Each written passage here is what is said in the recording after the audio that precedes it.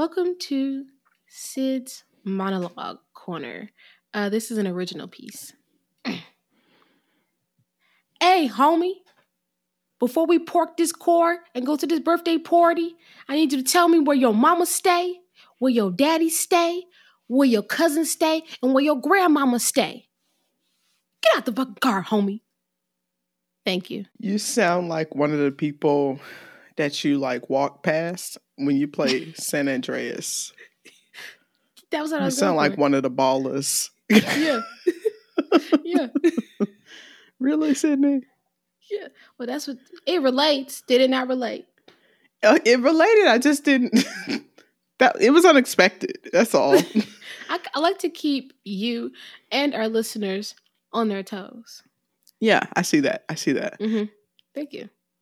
Me and the listeners is dying to know what we watched this week.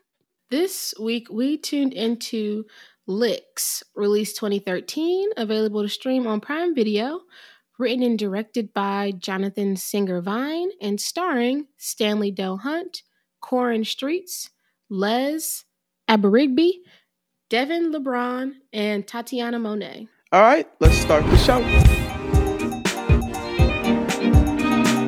The New Chitlin Circuit. Welcome back to the New Chitlin Circuit, the only podcast dedicated to Black indies only. My name is Lex. And I'm Sid. And each week we watch a Black independent movie. Why? Because we love them. Welcome back to our 60-second challenge. This week's episode sponsored by Death Row Records. Huh? Because we're in LA. They was in Oakland. Death Row was not in Oakland.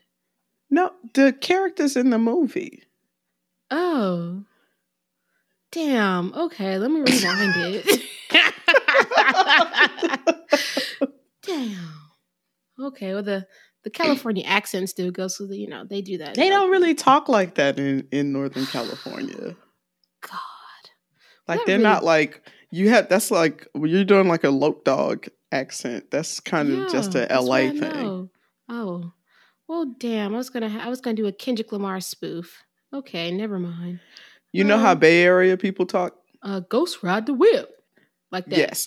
Yes. Okay. Think about how what you think Detroit people sound like. They talk like that. Detroit people just sound country. Okay, this is getting offensive. You take it from the, and you take it from the because we love them. Okay. Okay. Well, I guess this should just be a regular one then. Welcome back to the 60-second challenge. This week's challenge is sponsored by Too Short. Blow the whistle. For the 60-second challenge, blow the whistle. Wow. Every week, Alexis will explain the plot of the film we're reviewing in 60 seconds or less. Before we get there, though, go ahead and leave 5 stars and a comment on Apple Podcasts. You hear me say it every week, and I feel like not enough of y'all have done it yet. So just go ahead and do it while you're listening, right here, right now. Easy. All right. Alexis, are you ready to explain the plot of Licks in 60 seconds or less?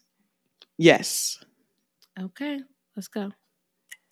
All right. So out in Oakland, there's this group of boys. They're very young, and they hit licks. The main boy, his name is D. He gets caught up at this robbery of this corner store. He gets shot, and he actually goes to jail as well. Double whammy.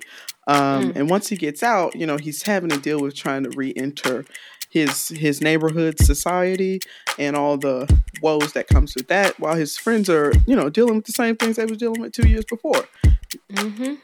Hitting licks to try and make money, doing other nefarious businesses to try and make money. And there's a lot of bloodshed, and there's a lot of, tough choices for D to make, but also for the rest of the crew as well. So that is Licks. All right. You had 8 seconds left. Thank you. Ding. Now that we know what went on in the movie, let's get into our general thoughts on Licks. All right. right, y'all. Before we get into our general thoughts on licks, just first want to give everyone a reminder. Always feel free to hit us up on any of our social handles or even the email if that's your thing, and let us know, one, what you're watching and are interested in, and also any films you want us to review. Secondly, any filmmakers out there, if you have a movie coming out or you have a movie that's been out recently and you're looking for someone to watch it and review it, hit us up. We love hearing from you guys. We love being a part of this Black indie community, and we want to keep uplifting and putting your work out there for the world. And last but certainly not least, I want to quickly shout out a long-term listener of the show, Janelle, who reached out to us on Instagram, let us know that she's actually recently watched Bad Hair, available on Hulu to stream. We also watched it when it premiered and did some live tweets. Then she also recommended a film called Toe to Toe. So we're adding that to our list and hope to get it on the dockets to review very soon. All right, y'all, back to the show. So, Sydney, what did you think of Licks? That has increasingly become a more complicated question and answer after watching this film. Overall, I love a good redemption story. I love to see someone who has been counted out, and they still find a way, especially a Black person. They still find a way out of no way to, as Donnie McClurkin can say, turn a life around. So I liked to see that story written. However, there were some parts of this movie that were a little egregious and trauma-filled. And now that I have more context on the filmmaker and writing team, it makes me uncomfortable. So that's that. What did you think about Licks? I like a good gangster movie. Mm-hmm. And I like a good gangster turned good, like, reformed gangster movie. Yeah. I thought this one was going to be the latter. Mm-hmm. But most of the plot was the former. It seemed like more of a straight up just gangster flick. But it felt like a gangster flick that was handcuffed by trying to have a reformed gangster plotline instead of just giving me all out shoot 'em up, Mm-hmm. Mm-hmm. It felt like a gangster flick with a Hallmark soundtrack, if that makes sense. Like with it's the plot points of a gangster movie with the tone of a feel-good movie. I can't explain it. I've given you like 3 different analogies. I hope I have driven my point home. No, you have. I think so. Yeah. And that didn't really come into form. This is a movie that I have really had to watch all the way straight through, like eyes on the screen, in order to have an opinion on it. Because one scene I'm like, okay, and another scene and I'm like, what's next? Maybe not. Yeah. And then, I was constantly flip-flopping back and forth. One thing I will say, I really enjoyed looking at the movie. I thought it was shot beautifully, especially for the time. Now we're like in the dead thick of beautiful movie era. Aesthetic. I think that's what, aesthetic era. I think that's what this, like, how the Harlem Renaissance is known for poetry and like jazz. Yep. Mm-hmm. This past 20, this past at least like maybe from Moonlight forward is going to be known for aesthetics, like in the future is what I feel. That's good. What's that? And this 2016? Yeah. Present day? Yeah. Mm-hmm. And this movie predates that. So a little ahead of the curve in terms of that, because movies really didn't look like this a lot back then. I thought this movie was shot in I didn't know it was shot in 2013. Amazon Prime had the year wrong. I thought it was 2016. Yeah, no, the IMDb has it as 2013. Yeah, and that's correct.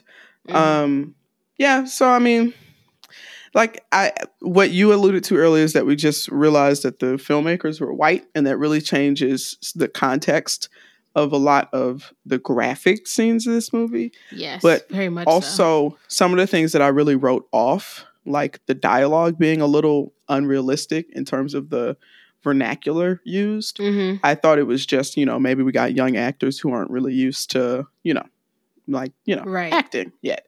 Right. Now I'm like, maybe the script itself wasn't very Authentico.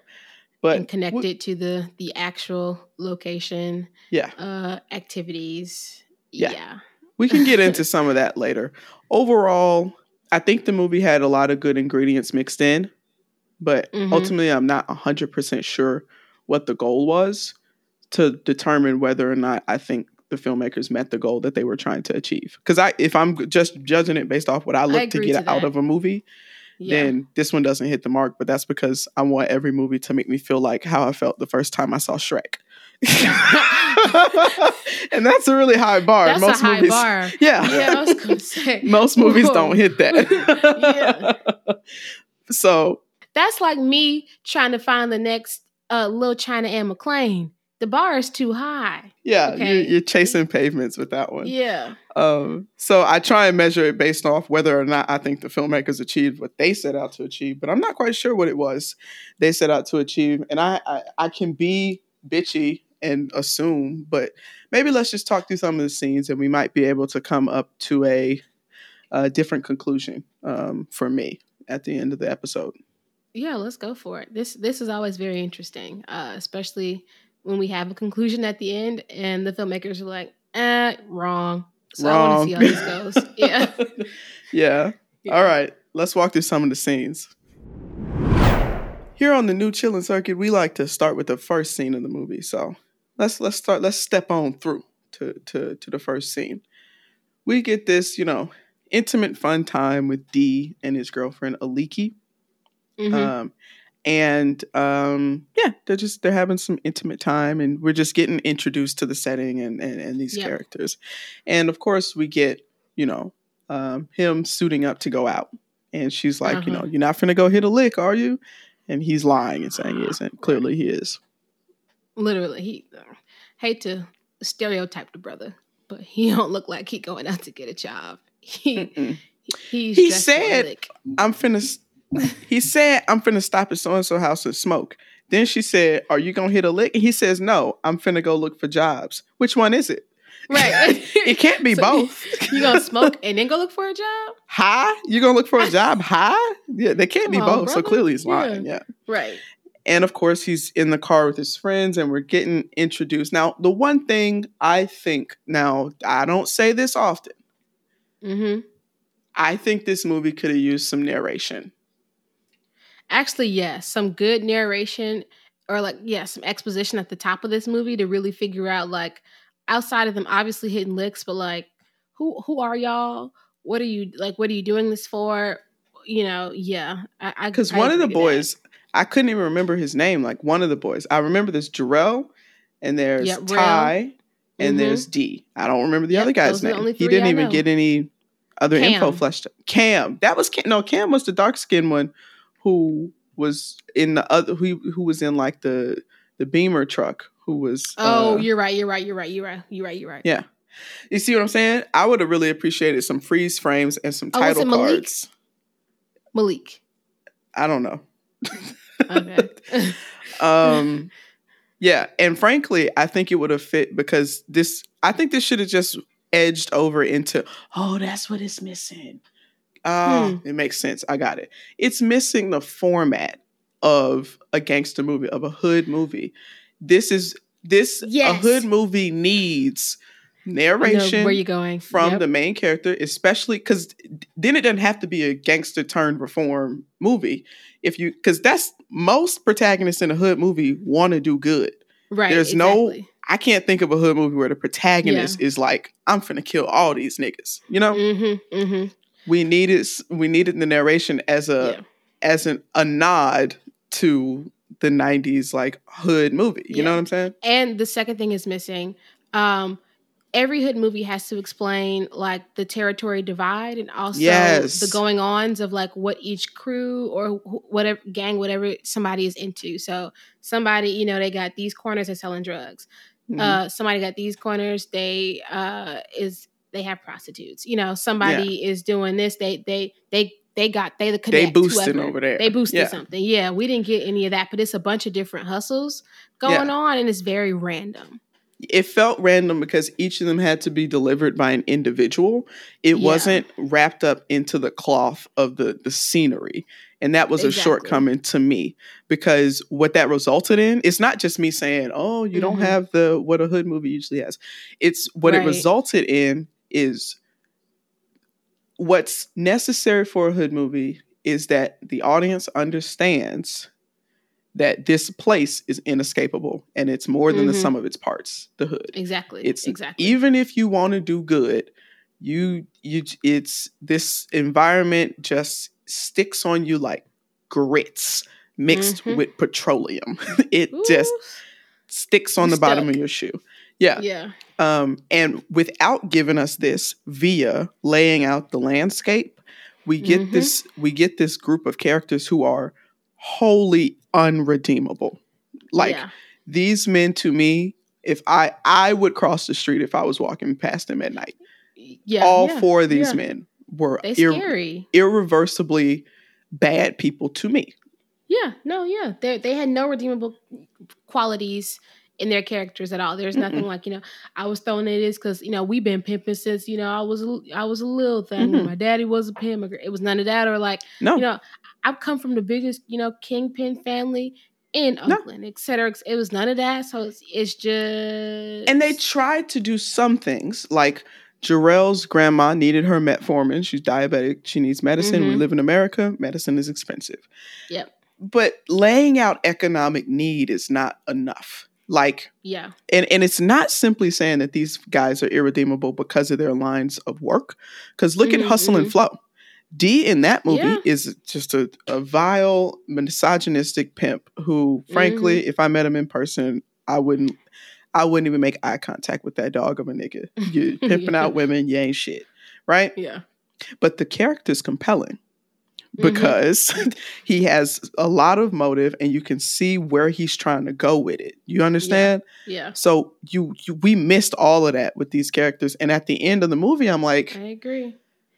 Well, why the hell did I spend time with these four people?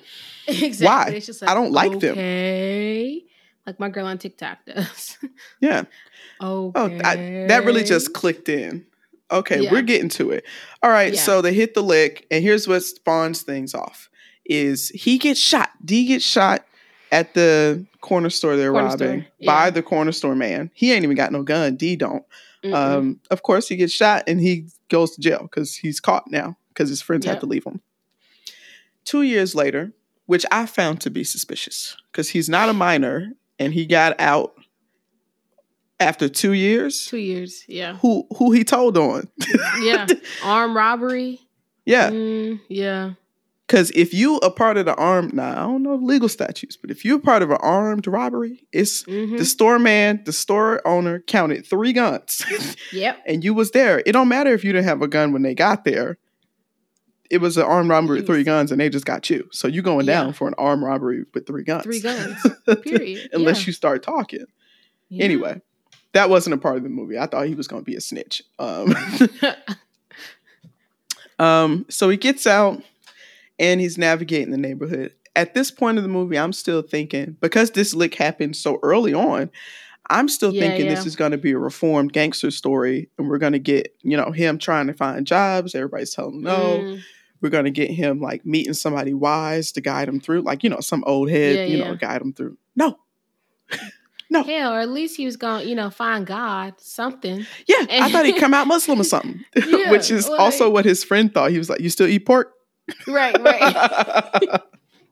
Yeah. Then this is when we find out that one of his friends... What's that nigga name was? The Ty? pimp. Nah, not Ty. Was Cam the pimp? No. The light skin Cam was the dark skin one. The light skin one, I don't remember. And the IMDb doesn't have everybody's picture, so so it's hard, and I don't remember his name. Well, because Ty was the other light skin one who they was going after. Yeah. I don't know, man. But so one of his friends is pimping now. So he's telling him all about this hustle. And what we really get is a series of, because we stay in D's perspective for most of the movie, aside from a few moments we get with Jarrell. who is probably the most interesting character in the movie Yes. because we get to see his weakest sides. He's very insecure. He's very anxious and worried, and just very volatile as a result of his environment. And we see his like kryptonite of sorts, his grandmother. Yeah. So he is the sole caregiver and responsible for her well-being because she cannot, take care of herself at this point. So that's like he is doing a lot of hitting these licks and going along with whatever's happening to make some money, like we said, to make sure that she's good. Yeah. So what we get is basically a series of Dee passively going along with every single side quest he is presented with. Yeah. And this is what makes him, in my opinion, the worst character in the movie. The least likable character in the entire movie. He is so passive. Like, he's not in control of anything that he does. That's true. Like, he just... Especially if he's not giving main character energy and he's the main character. Yeah. Like, it's so upsetting, Yeah. And like I said, if you show just how deep of a trench this neighborhood is to climb out of, if you really ingrain it, then as an audience member, as a viewer, I'm watching and I say, well, I could see why he just gave up. Like last season of The Wire, when Dookie takes that walk back and starts doing heroin with the horse guys. You've seen, of course, that's a TV show. They have more time to flesh things out. But, of course, you've seen 6 seasons worth of how impossible and futile it is to even try. Yeah. And if you do get out, you're one of the lucky few. That's just your luck. You lucked up and you were able to make it out of this circumstance that you had no control over, you were born into, and now you were, doing something different with your life. But like Dookie's character in The Wire, all of his family were like addicts and they could care less about him, or what his well-being. And it's like, what else does he have? That's the point. To live for? What else? Yeah. So now, he follows to be fair, I can listen. To be fair, I thought of a film example. Okay, let's hear it. Residue. This is a movie I watched. I know you live tweeted about it. I never actually watched Residue though. We did. It's very. If you watch this, you'll see that it has a very similar energy to this movie, and also a very similar energy to Last Black Man in San Francisco and Blindspotting. Love Last Black Man. Okay, that was a good movie. Okay. Yeah. It's like, I would frankly put it as like a subgenre of movies about like returning home and like the discomfort and guilt and anger and fear that comes with that. And that's exactly what that movie was about. A prodigal son comes back to DC, is his home, instead of Oakland. Gotcha. But we miss all that like context about the neighborhood. I guess the movie assumes that we know that, which I'd be comfortable with if the storytellers were Black and the movie was for Black people. But this was written and directed by white people and was shown at South by Southwest. So it's not the same. That's why I said it made me uncomfortable. Black pain sells. That's what we know to be true. I don't want to assume that was like the whole idea behind this movie because it's just full of trauma. It's full of pain. It makes me uncomfortable when white people write these stories. It just really does. Because how do you relate? Like, what is your connection at this point? Even right now, I'm trying my best, because what I'm trying to do in my head right now, and what I've been trying to do since the credits rolled and I watched the movie earlier, is make sense of the plot points. Like the whole gotcha in this film is there's like, this neighborhood tension between individual people. It's not like a crew or gang or type of thing. Everybody's out to get Ty, and then Cam has gotten too big for his britches. Right. And then there's a twist in the end where really they teamed up against Cam and killed him. But by the time the movie ends, there are like 3 or 4 bodies dropped. Yeah. And I'm trying to understand what it means. Like, you know what it misses? Where every hood movie, that's another key piece of a hood movie, not just narration and really laying out the political environment of the hood, like the what is that called?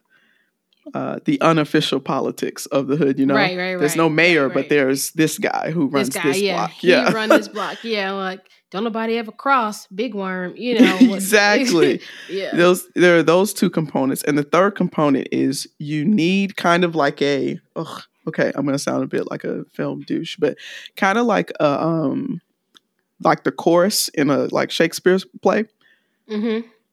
You need like a sounding board of what the hood thinks about what's going on. So you need we get a mama coming out and screaming about her shot son, which we'll talk about that scene. But like, where's the granny on the street who's like, this neighborhood is gone to hell. Exactly. I can't believe y'all out here doing that. Or somebody's mama like, my son was murdered and I will not let this keep happening. Because then this would make sense. This would make sense if the start of the movie, that's a sub-bullet of the narration point of a hood movie, news clips. If the start of the movie was violent weekend in Oakland, like this is what's and because we as real citizens, citizens of places watch the news, that's what we see because we're not a part of that underground like economy. We're not a part of that life, so we just see the death toll at the end of the weekend. Exactly. If this movie was showing us how frail and easily triggered and stuff these type of incidents happen, and how easily a weekend can go from all good in the hood to 4 people dead. If it was supposed to be like a change of perspective type of thing, I could get that from a Black person. I could get that. Yeah. But that wasn't what this was supposed to be. I don't understand why. I'm having trouble understanding. Period. Same. Period. At the end, when the credits rolled at the end of this movie, I was confusion. I was just like, okay, so. Because then Jarrell died. Because I don't understand how that completed his story. Yeah, not like, at of course, all. it ended his story, but I don't understand how it completed it. Yeah. I guess D gets to work at, full circle moment. He gets a job at the same corner store he tried to rob. That put him in jail. You know what should have told me that this was written by white people? You know what should have tipped me off? Please share. When Jarrell takes the baby and sits the baby on the porch of their group home, right? Yeah. They play. Sound is important. This came up last week. Sound design is important because it tells you what the director and what the editor want you to feel.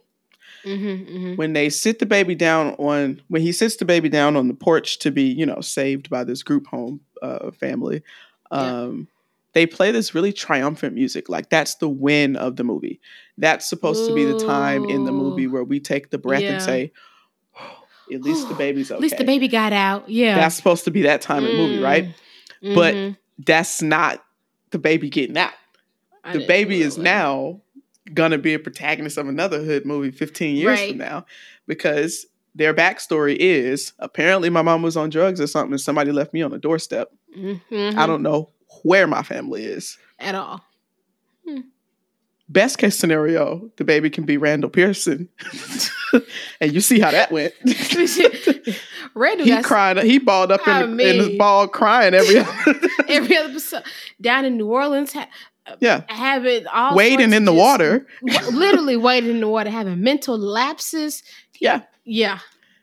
So that's not the bright spot. If anything, that was the sad part in the movie, because I'm like, well, this baby, there's no way that this baby's childhood can go where this isn't fucked. Now you don't know where your mama at, and you just got dropped. You're in the system now. That ain't no good. They don't even know the baby's fucking name. The baby's gonna grow up and never even know what her mama named her. That's not the happy part of the movie. Yeah, it's not. Anyway, I should have knew. Bringing that point up, makes me think about Hidden Figures. Yeah. Oh, I'm so glad you brought it up, because that's what I was thinking about. Yeah, when they have Taraji's character Katherine Johnson, she's running miles to the colored bathroom every day, and the background music is Pharrell's "Happy." Yeah, it's one of those like joyous occasion. Yeah, like because I'm happy. That's not.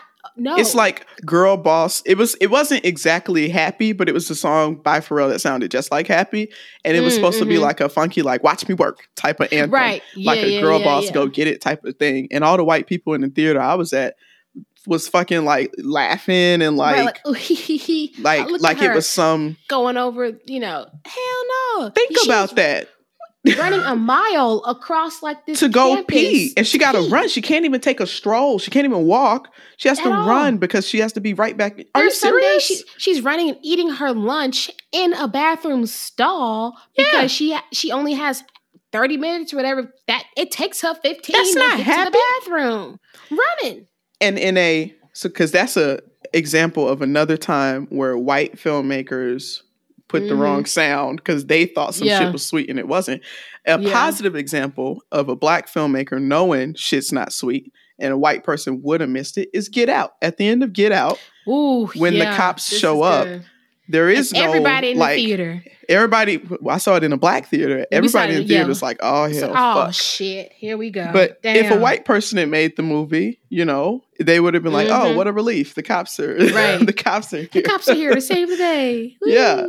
So that should have tipped me off right there. Do you remember the music in the scene, Sydney? I remember the entire. We saw Get Out together. I remember the entire theater. We all had oh damn! Now he going to jail for real after all of that. And then the applause when Lil Rel got out the car. I mean, TSA nigga. How he get a police car? Not no TSA agent got no damn police car. They don't at all. I'm sorry. I just looked at my notes and I have another thing that should have tipped me off. Please share. What was the Martin Luther King thing? Oh yeah, that was like Jarrell's like moral compass. He got to his grandmama house and straightened up the Martin Luther King photo on her wall, and then before he smashed this man's brains in whoever's house they was robbing, he saw MLK, a photo of him on the wall, and he decided to not go through with it. That should have gave it all right there. You're so right. That should have been the flag right there. But I thought this thing said Justin Hungry Robinson, so I thought it was a nigga. So I was like, you know what? Somebody named Hungry, and it's spelled like that, Hungry. So I said, when I saw that, I thought it was cheesy. I thought it was too on the nose, and I thought it was weird. Yeah. But I was like, I mean, if it's true that if this is some black man telling his story, or telling the stories of the people he grew up with, not right, not telling the stories of people near the area he grew up with that he don't know. That's not what I mean. No. Telling the stories of the people he actually grew up with. Yes, in the same neighborhood, name. Same streets, same block. Y'all ate at their mama house, Candy Lady. If it was that, then fine. Yeah, if it's because everything's okay if it's true, but as a white person, you're making this up. So you're not bound to that. So I'm just so confused. Me, like the next person, like the average black person, we obviously appreciate and are indebted to the work of Martin Luther King Jr. However, he is not my moral compass. No. If I do something that's wrong, I don't think, damn, what would MLK say? Why would Martin Luther King Jr. be because the thing is, maybe if they had said, okay, because every black grandma got 3 pictures in the house: Martin Luther King, JFK, Barack Obama. And Obama, exactly. Yeah, right. And they all next to each other for some inexplicable reason. That's the Holy Trinity. That's the Father, the Son, and Malik Wright, Holy Spirit. Hallelujah, hear me, hallelujah, hallelujah. Back. Anyway, that's a deep cut. Yeah. But maybe if it was maybe if in the beginning of the movie, they was talking about, when they were shooting the shit, the boys, they could have been maybe some, I don't know, maybe some old head dropped some knowledge, Boys in the Hood. Maybe they got a Furious type of role, which they kind of, that's different. Let's get back to that. Yeah.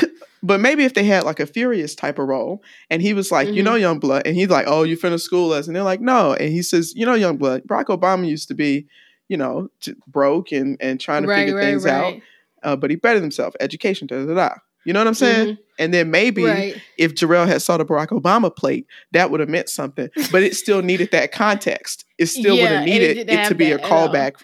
It would have needed it to be a callback to something else in the movie. Now, I really should have known because Justin Bieber, he recently in his album entitled Justice, I didn't listen to it because I heard that I think there are 3 interludes that are Martin Luther King's speeches. I know you lied. On the album? No, I swear to God. Somebody lied today.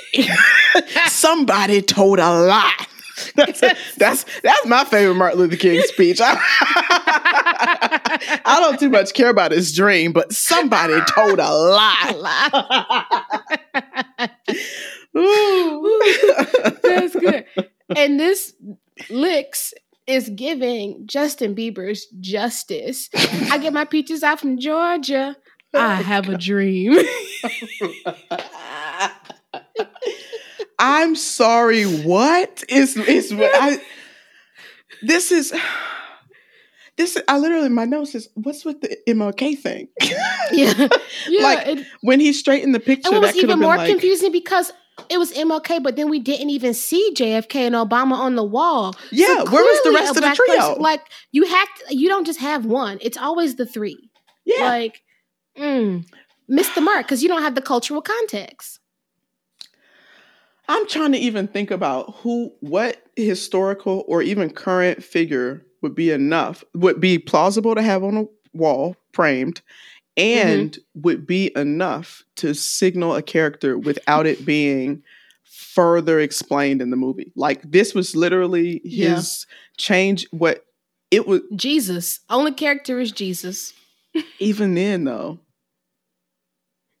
Because then you think, maybe I'm going to turn my life around because God is watching.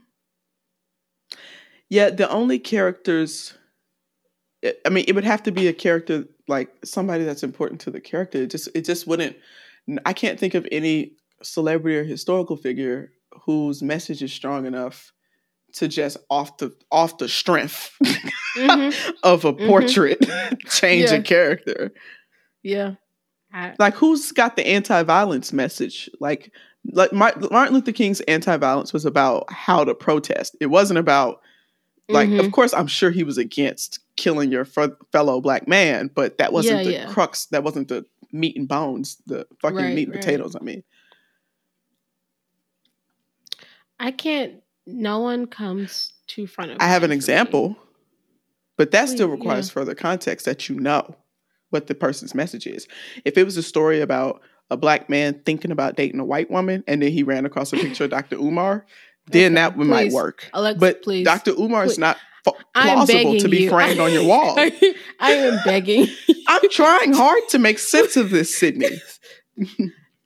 No, not Dr. Think about it. It's a black man and he just, his white coworker, if they've been, will they, won't they, for a long time. Only movie that works in is Jungle Fever. And that movie came out 30 years ago. Yeah. No. I wish John Singleton was here to save us. Yeah. That's what I feel about this. Yeah. Well, I guess we can just kind of we can wrap it up a little bit. So if Dee and the crew, we are led to believe that they are all trying to go for Ty after he drove off when Dee was still in the corner store. That's the reason he went to jail. However, we find out towards the end of the movie, they really all are after Cam. Ty doesn't know this, though. So he is then murdered by the crew because he got too big for his britches. Dee also rescues one of the girls that his pimp friend is trying to recruit, and he takes her over to, like, his social worker. They didn't ask no questions about that. Yeah. The girl was 14 years old, which, that side note, I, as a black woman, found it very difficult to watch this movie because of the misogyny. Now, I'm positive there are characters that exist like that, but it's pretty hard as a woman to watch this. What like hurt me the most about that character, the 3-4 lines she had. One of them, she goes, yeah, you know, I'm 14, about to be 15 now, but everybody say I look grown, so why does it matter? I was like, oh God, that's it was heartbreaking. Yeah, I had to pause that. Because I didn't know which way it was gonna go. Yeah. I mean, he's a grown man and he's riding around in the car with a strange 14-year-old girl and he's a felon. I'm surprised nobody had any additional questions about for him. Yeah. why they were in the car together. Because then it would have been like, then he would have had to say, oh, I'm learning how to pimp. And this is where I draw the line. Exactly. Anyway. So I guess, you know, D does that. He shows, you know, some good faith. And then at the end of the film, he goes back to that same corner store that he and his friends try to catch a look at the beginning of the movie. And that corner store owner gives him a job as a show of good faith. And that maybe he has changed. And then the credits roll. And yeah. I just want to know, what type of fucking idiot robbers don't know damn corner store have a safe? At all. He ain't moving that much product of nothing. You think he's selling that many chips to where at the end of the day, he don't need to immediately deposit the little $200 he made today? Right. I like the next person enjoy a wrap snack every now and again, but ain't that many wrap snacks you can sell in the world for a you corner see the store store was empty. Now, if it was one of them jumping like corner stores that's always, you know, got people standing out front, you know, buying a steady stream of 40s and Black and Milds, maybe they would be cleaning up in there. But this ain't nobody out front at all. And it was empty. It was like during the middle of a day. It was just a completely empty store. There was no one there. Yeah. Why would they even think he had a safe? It's a regular neighborhood corner store. Yeah. Yeah. I hated all these characters as people. Like, I hated them all. There's no character in this who I was rooting for. None. And I think that was what the filmmaking team was going for, but I didn't root for any of these characters at all. Yeah, that's the number 4 pillar of a hood movie. You're supposed to be rooting for at least somebody. Yeah. Ain't no hood movie where everybody is despicable. Exactly. Yeah. They didn't do their research. Yeah. There's some wires that got crossed here. Yeah. Yeah. Well. So that's Licks. Sydney, who came to act? Yeah. Make it quick. This week. I'm going to nominate Mr. Stanley Doe Hunt, Dee's character, for this week's Who Came to Act nomination. In a surprising change of events to Sydney's nominees, I get the opportunity to say whether I would accept that nomination on their behalf, you know, since they're not here, or, you know, reject it. And I'm going to choose, and it's been a long time since I've exercised this. I'm going to choose to reject that nomination. Or like he's still in the ether. You're the Academy on this, but I reject to accept it on his behalf not because he did poorly, but because I think another actor did better. I think my runner-up was going to be Coran Street's Jarrell's character. Yeah, I think Jarrell did a lot better. I'd offer him as the runner-up. Yeah, I'll accept that runner-up nomination. Okay, thank you. Yeah. All right. Because the mission of the New Chitlin Circuit is to uplift Black independent filmmakers, here is usually where Sydney and I shout out the production house and the writer and the director. But usually, you know, just before we record is when we look up their names to make sure we get it right and stuff like that. But when we looked it up this time is when we realized that we would indeed be talking to white guys. If I'm not mistaken, I don't know. There's one writer, I can't find any pictures, but it's looking very white. So, I mean, it seems like the movie did good for those folks. So, sure. Yeah. That's all we got this week, y'all. Come back next week for a brand new episode. Different vibes. We're going for something different next week. Different vibes. Yeah. This is all right. This was well timed and due because we've been lucky the past few movies to watch a lot of things we really liked. So we'll see y'all next week. All right, y'all. Thanks for listening. To join in on the conversation, meet us in the Twitter streets at TNCC Pod or over on Instagram at New Chitlin Circuit, spelled CHITLIN. And to keep up with our latest, visit our website at thenewchitlincircuit.com.